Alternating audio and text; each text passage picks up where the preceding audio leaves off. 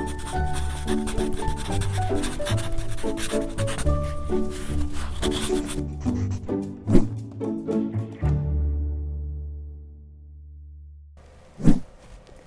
I'm Dawn Durham, and welcome to Patent Pod. Today we're joined by Dr. Bill Heward and Dr. Janet Twyman. Thank you both for being here today with us. We appreciate it. Thank you. It's our pleasure. It's a pleasure, Dawn. Thank you for having us. We want to talk today about active student responding. So when we think about tactics to increase active student responding, we have those high-tech options and low-tech options. And we know that there are effective strategies or techniques to increase our response from our students. Particularly, the low-tech options are very effective. But yet we don't see a lot of adoption of these techniques in the classroom. Why do you think that is? Is it a matter of the teachers don't know, or is it a matter of they feel too good to be true? What do you think? I think a big part is teachers don't know. Okay. Many times I've had the experience of sharing these, whether it's in a university class or an in-service training workshop opportunity, with teachers, both fairly young in their career and experienced teachers. And where has this stuff been? I think these strategies are more likely to be in the repertoire and awareness of special education teachers than they are general education teachers.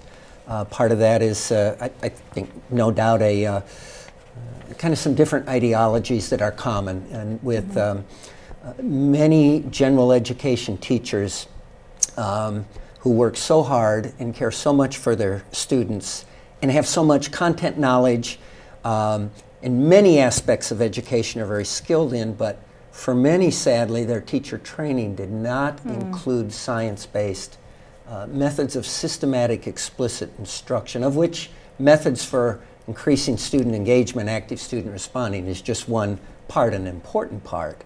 But I think your question could be even broader to the point of just why don't we see more use of science-based methods for increasing learning in the classroom? Yeah, I would love to chime in on that too. All the reasons that Bill mentioned, but also we need teacher pre-service to teach about science-based methods, but we also need that classroom environment, the school environment to kind of support those methods. We need, colleagues and administrators to to help teachers know about the strategies, feel comfortable using them. Teachers, of course, we want them reinforced by student learning, but also, other attention and approval for using those types of practices. I had the great fortune of working with one of the U.S. territories with all of the teachers in hundreds of teachers in the district in a U.S. territory, and they hadn't heard of many evidence-based practices, definitely not active student responding, and they were very excited to learn about this procedure, loved it in the professional development. But then when we went to do classroom follow-up and classroom observation, not many of them were using the procedures, right? So why? And talking with the teachers and talking why, they just didn't quite feel like they didn't feel like they were going to be good enough at it, so they were afraid to try, even though it's super easy. And so this is why I'm bringing in, the environment needs to support the practices as well, because we just did in situ practicing with their kids, and they got it and they were off. So when we think about some of the hardest pieces, or what we perceive to be some of the hardest pieces of implementing these student responses and being active and engaged, one of the reasons you're seeing is perhaps teachers aren't feeling comfortable with using it and confident that they themselves know how to use it. And is it just a matter of coaching them through that to kind of overcome that hurdle, or what should we be thinking about to overcome that perceived hurdle?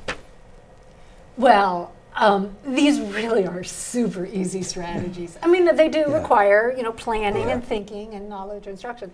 They're super easy. I think you just got to do it. And I think it's, for some teachers, it's just been that first step of doing it, getting it going. And then I think they learn, I think secondary teachers are sometimes a little more reticent to turn over the class to the kids. We have this whole kind of history of liking, and there's nothing not to like about students being nice and on task and well behaved and quiet, but affecting teaching is a lot more than having students that are, be still, be quiet, be docile, be active and learn. But now I have a class of 25, 30 high school students in American history, and all of a sudden I'm going to have them, all calling out answers and responding. So part of it is, Janet was saying, having support by the school leadership and your principal and your teacher supervisor. We're going to try something new. It's going to take a little while to get it up and running as well as we can. We'd like, we need your support with it. But the too good to be true is an interesting kind of question and angle to think about this. It is good and it is true. It's completely true. And very good. Yeah, but these strategies, they're not the solution to all aspects of effective teaching and classroom management or any of that. But as far as an alterable variable, Benjamin Bloom, the Benjamin Bloom of famous scaffolding of knowledge. I think one of his most fantastic publications, a brief little paper years ago in Phi Delta Kappa called Alterable Variables. He simply said the most effective teachers focus on an alterable variable, which is what? One, something that makes a difference in student learning, and equally important, something the teacher can control. And that fits in with these strategies for increasing active student responding during instruction, whatever size group, whatever the placement, whatever the curriculum content is. The research is clear, both from general and special ed researchers, both from the single subject tradition of research, as well as statistical comparison tests, that maybe the most robust finding in educational research. All other variables being equal, when students make many responses in a lesson, they learn more than when they make fewer responses. And so now we have some tools that have proven to be applicable across curriculum, across learners, across settings. And so I think any effort we can do to help future teachers to acquire basic knowledge and successful experience in student teaching and so forth, but then especially when I'm in the classroom, in the schools, to have support, both administrative support, collegial support, and you said it, the coaching is so vital. So vital. You talked about kind of this transcends curriculums, subject matters, grade level, grade sizes, classroom sizes. Are there any special considerations when we think about implementing strategies and techniques such as these with unique learners, such as students with autism? Anything that we have to be considerate of?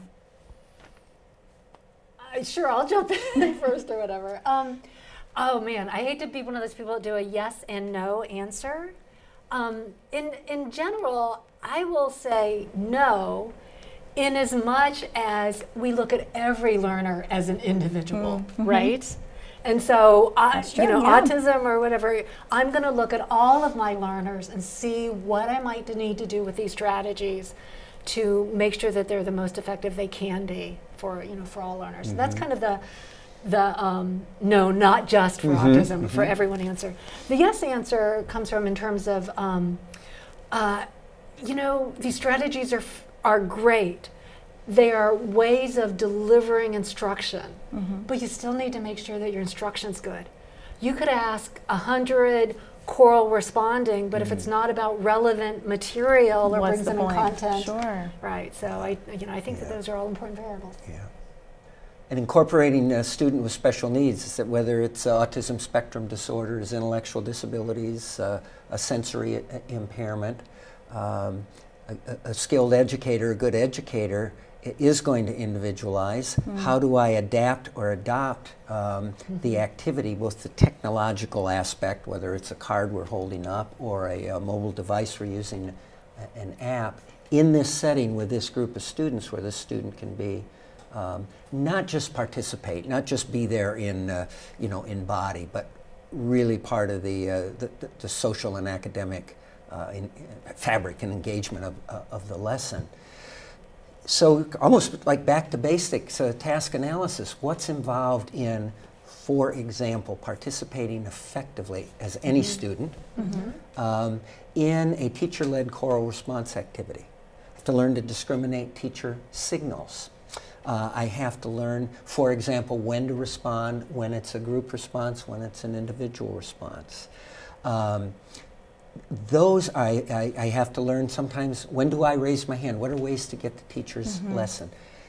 There's not enough yet research. There's only the beginnings of research exploring those exact questions and how to do it. We know we can do it because of so many other marvelous things that people with disabilities today can do that were thought previously, well, I'm not going to be able to learn to do that. Are you kidding? So when we do a task and we look at what's involved in participating effectively in a group lesson, there's nothing about those requirements or what a student with autism will bring to the classroom in terms of prerequisite skills. It doesn't mean we can't do that. So when we think about eliciting more active student responses from students, we're really talking about being inclusive and equitable in our practice for all students. Yes, we are. Because as you had said, every student is essentially a unique learner in some way, shape, or form. They're all unique and individualized. So I think that's a key piece, and I so appreciate that.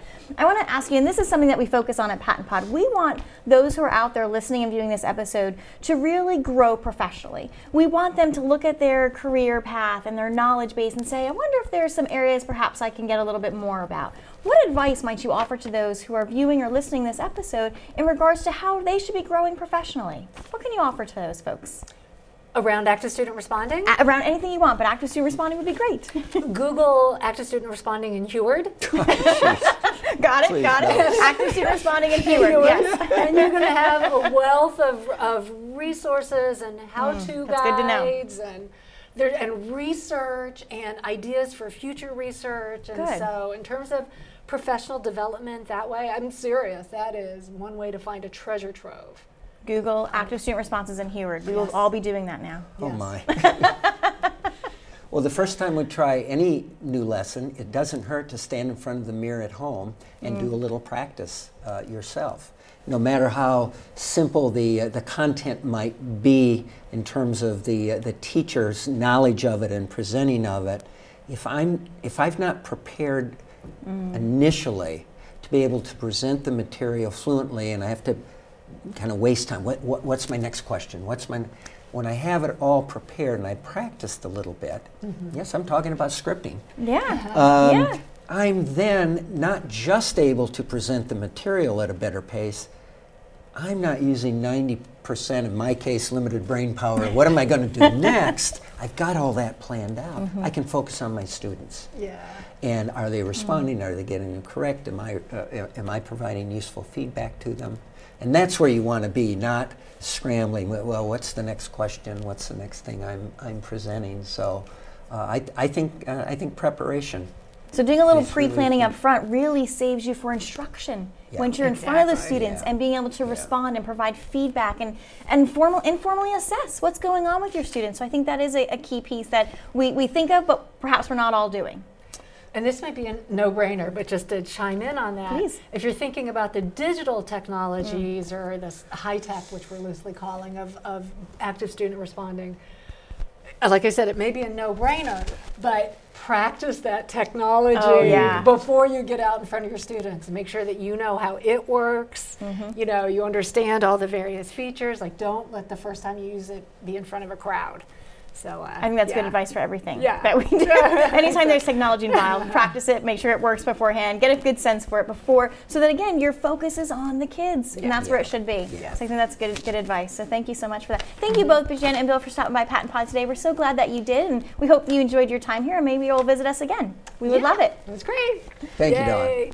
Thank you to all of you in the field. You inspire educational growth in your students every day. A special thank you to John Ragsdale for producing this podcast. We'll see you next time on Pat and Pod.